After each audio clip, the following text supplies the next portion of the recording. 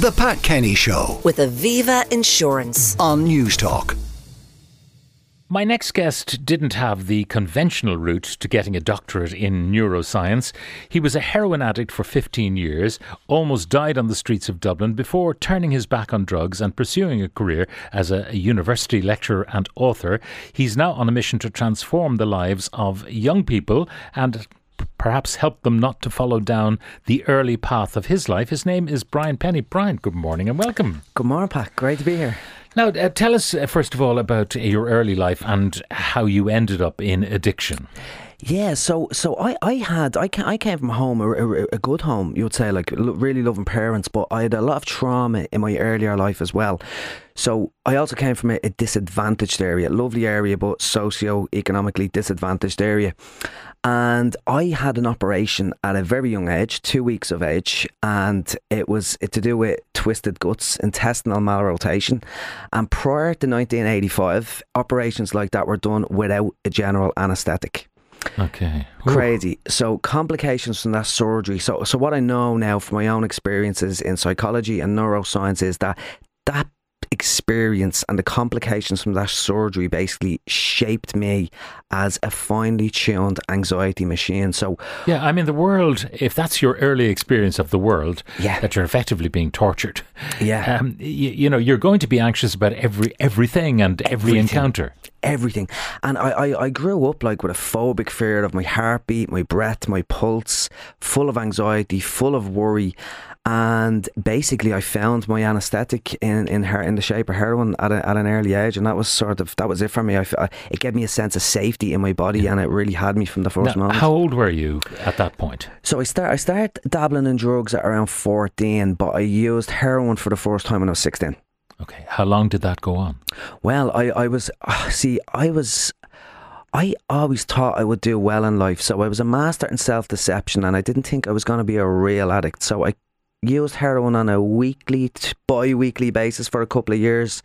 But when I was 20 years of age, I was chronically addicted, using daily, and I went onto a methadone program and heroin program. So 15 years chronically addicted. 15 years? Yeah. How low did you go? I mean, were you living on the streets? Were you thrown out of home? No, nothing like that. It was really interesting because, and this is sort of, people kind of have this stereotypical train spotting idea of what a heroin addict is like. I was a functional addict.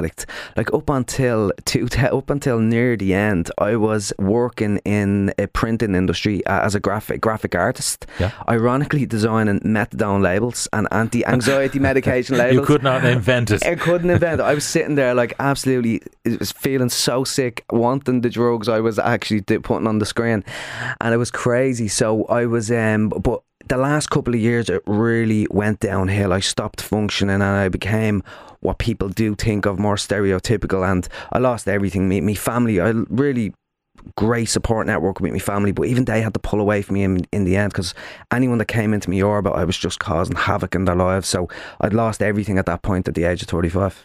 So how did you then turn it around?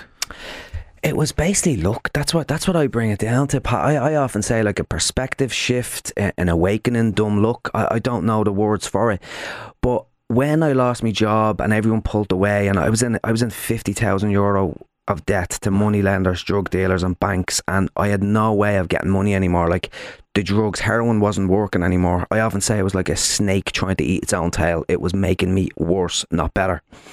And I went to do a detox for the first time ever. I says I'm going to try to get clean off drugs. I had no choice. And was this going to be a cold turkey type experience? So, well, I tried to get into a detox facility, but I was taking a lot of benzodiazepine as well. So Valium and Xanax, like an awful lot of them on top of methadone and heroin.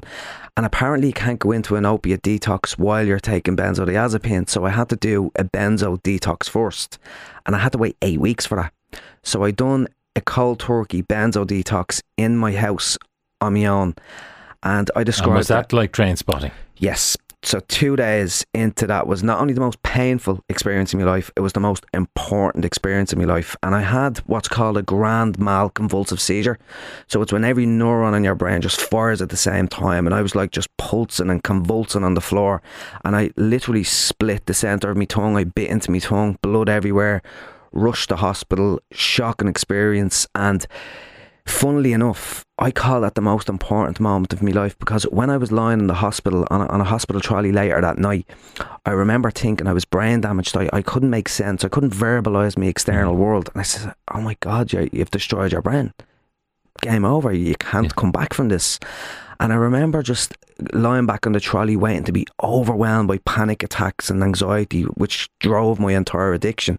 But I felt a sense of peace come over me, and it was like I put up the white flag. I'd stopped fighting anxiety and my own mind, and even though I was broken physically, mentally and emotionally, that was the start of a shift in perspective. Now, presumably they knew why you were there, that you had gone cold turkey on the benzos, so they didn't give you anything. No, they gave me nothing, and I wouldn't say anything against them. I barely have good memories of the event, but there was nothing they could really do, and I think they thought it was a bit of a drug overdose as well. It was mixed messages. I could barely talk because of me mouth, so my family were giving messages and they didn't really know what was going on. But left me in for a night, and I was sent home the next day. I had another couple of seizures, another couple of hospital visits, but I finally got the benzos out of my system and then went to a heroin detox. And it was during that detox that I started becoming obsessed, you could say, addicted to a new way of living, and that was education, learning, health, and the journey started there. Yeah. What's fascinating is that even after the grand mal seizure and you end up in hospital, that you somehow found the determination to continue with the detox procedure with the benzos. With the benzos, do you know what? There was a time while I was in my house, going through the, because I stayed in my house. I didn't even go to bed. I just stayed on the sofa for about 3 to 4 weeks. One of my two brothers was starting to mind me through the withdrawals, and there was a couple of times that I was going through so much anxiety, because the reversal of taking it, when you take a drug and you go cold turkey, you get the reversal of the effects. Yeah. So I was feeling anxiety to levels I'd never experienced before, but I physically couldn't get out the door to get drugs. So that was my saving grace, because that would have been a breaking point for me, that I was just in so much pain. I was looking for something, but I got lucky there too. So having done it yourself on the benzos, then you got help with the heroin addiction. Yeah, 6 weeks in a detox little farm on the outskirts of Dublin. Okay, yeah. Not everyone gets access to that kind of facility. There aren't enough places, it would seem, to offer everyone who needs one. So then, the next phase of your journey, deciding that living well is your ambition. Yeah, and it happened pretty quick. It really did. Like, I started doing the opposite of everything I'd done in addiction. I joined a gym. I signed up for college straight away. So I'd done a degree in psychology in Maynooth University, and my newfound lust for life and education really helped me, because I kind of have an obsessive mindset. Now, I have balance over that now, but it would have been, I wanted to learn quick and I wanted to learn more. I think addiction is like an addiction to more. If it feels good, you want more, which part of my PhD research was exploring that construct of wanting more in terms of addiction. And yeah, that just set me off on a journey in a completely different direction. Now, what do you do now in terms of looking at maybe the kind of lad that you were at age 12, 13, 14 that led to that life? I mean, are you trying to stop that happening to other kids? Yeah, 100%. I love personal growth, and I love all of the tools and tactics that go with it. I sort of combine like my lived experience with my academic expertise, neuroscience and behavioural psychology, and I do a lot of work in the corporate environment, like with courses and keynote talks. But what my love is around, like, I don't work in addiction. A lot of people think I work in the addiction services, but I don't do that, because it's very challenging. I haven't got the expertise, for starters. I have my lived experience. But I think if I could give the tools that I needed as a young kid and give them to young kids as preventative tools. So when I went back to college, I designed what I call a program for life, a program for my own life. Then I started delivering that to other people, and that sort of created the whole business that I run. But now I'm delivering it. It's a pro bono thing that I do in schools, and I'm just trying to deliver the best components of that program to the young kids of the tools that I needed at that time. Yeah. Now, you work in schools, and you've got various projects on the go. What happens? Like, you're a lot older than the kids you're going to be meeting. Yeah. So what happens when you come into the classroom? What do they expect from you? So this is the big challenge. So I went into the classroom. So the programme we're doing in Killinarden Community School, great programme there with the career guidance counsellor Hannah as well. It's sort of a joint venture that we did together. And I went in thinking I was going to deliver my program, but the kids are not really interested in another lectury type of person coming in and delivering a program. So what I found over time was I go in and I talk about stories. I try to speak to them on their level. The advantage I have is that I have a lived experience that they're very familiar with, 'cause these are kids that had a lot of struggles, a lot of trauma in their life. So that gives me an edge in terms of relating me to them. But the age gap is still a big difference, and that's a challenge. So what I found is over time, it's just going in and having good, honest conversations with them, learn off them, find out what's going on in their lives and facilitating conversations. Now, I can imagine you go in and there's a class full of young people and the lads maybe don't want to share with you. Yeah. Because they'll be the hard men of the class. They don't want to show any vulnerability at all. How do you get over that? Do you know what happened? One of the biggest things, and it sounds very silly actually, because some of them, they're younger kids as well, and they were getting the giggles one time, and it was nearly like, no, kids get the giggles. It's like, as an adult, you're sort of like, and I remember the teachers were sort of saying, will you stop laughing? And I sort of got a little bit of the giggles as well. And that was probably one of the most biggest breakthrough moments where he says, he really is like one of us, like, you know, he's a child at heart. And that was a moment in that as well. But what I found is the biggest thing to get through and help them to be vulnerable, it's time. It's them getting to trust me, getting to know me, having them conversations. I went in and I had a lot of one-on-ones with them as well. So having that one-to-one conversation as well, away from the group dynamics, that was powerful. And then that shifted to group dynamics. So there's a level of trust there where they can just trust me. And that was really, really important. And if you get some of the kind of leaders in the class to trust you, then other people will follow their lead. Definitely so. Now, what about taking them out to the countryside? Now, Tala is in the foothills of the Dublin Mountains. In fact, it's in the Dublin Mountains, really. You brought them out to the great beyond. We did. It's a forest out in Kiltearn, and it's called Woodsmen is the name. If anyone wants to have a look on it on Instagram or anything like that, it's Lucas, the guy there. He's fantastic, he is, and he gave us free access to his. It's like a forest that they have, and it's basically forest bathing. So that's a Japanese term. So we brought them in. It was actually out of my comfort zone, to be quite honest, to an extent. But we brought them out to the forest and we walked around and we done mindfulness interventions, sort of not interventions, just mindful experiences, walking around the forest, and it was just very, very different. It was lovely, it was, but they loved it. It's something that they talk about a lot. Now, what about proof of the pudding? Has it worked?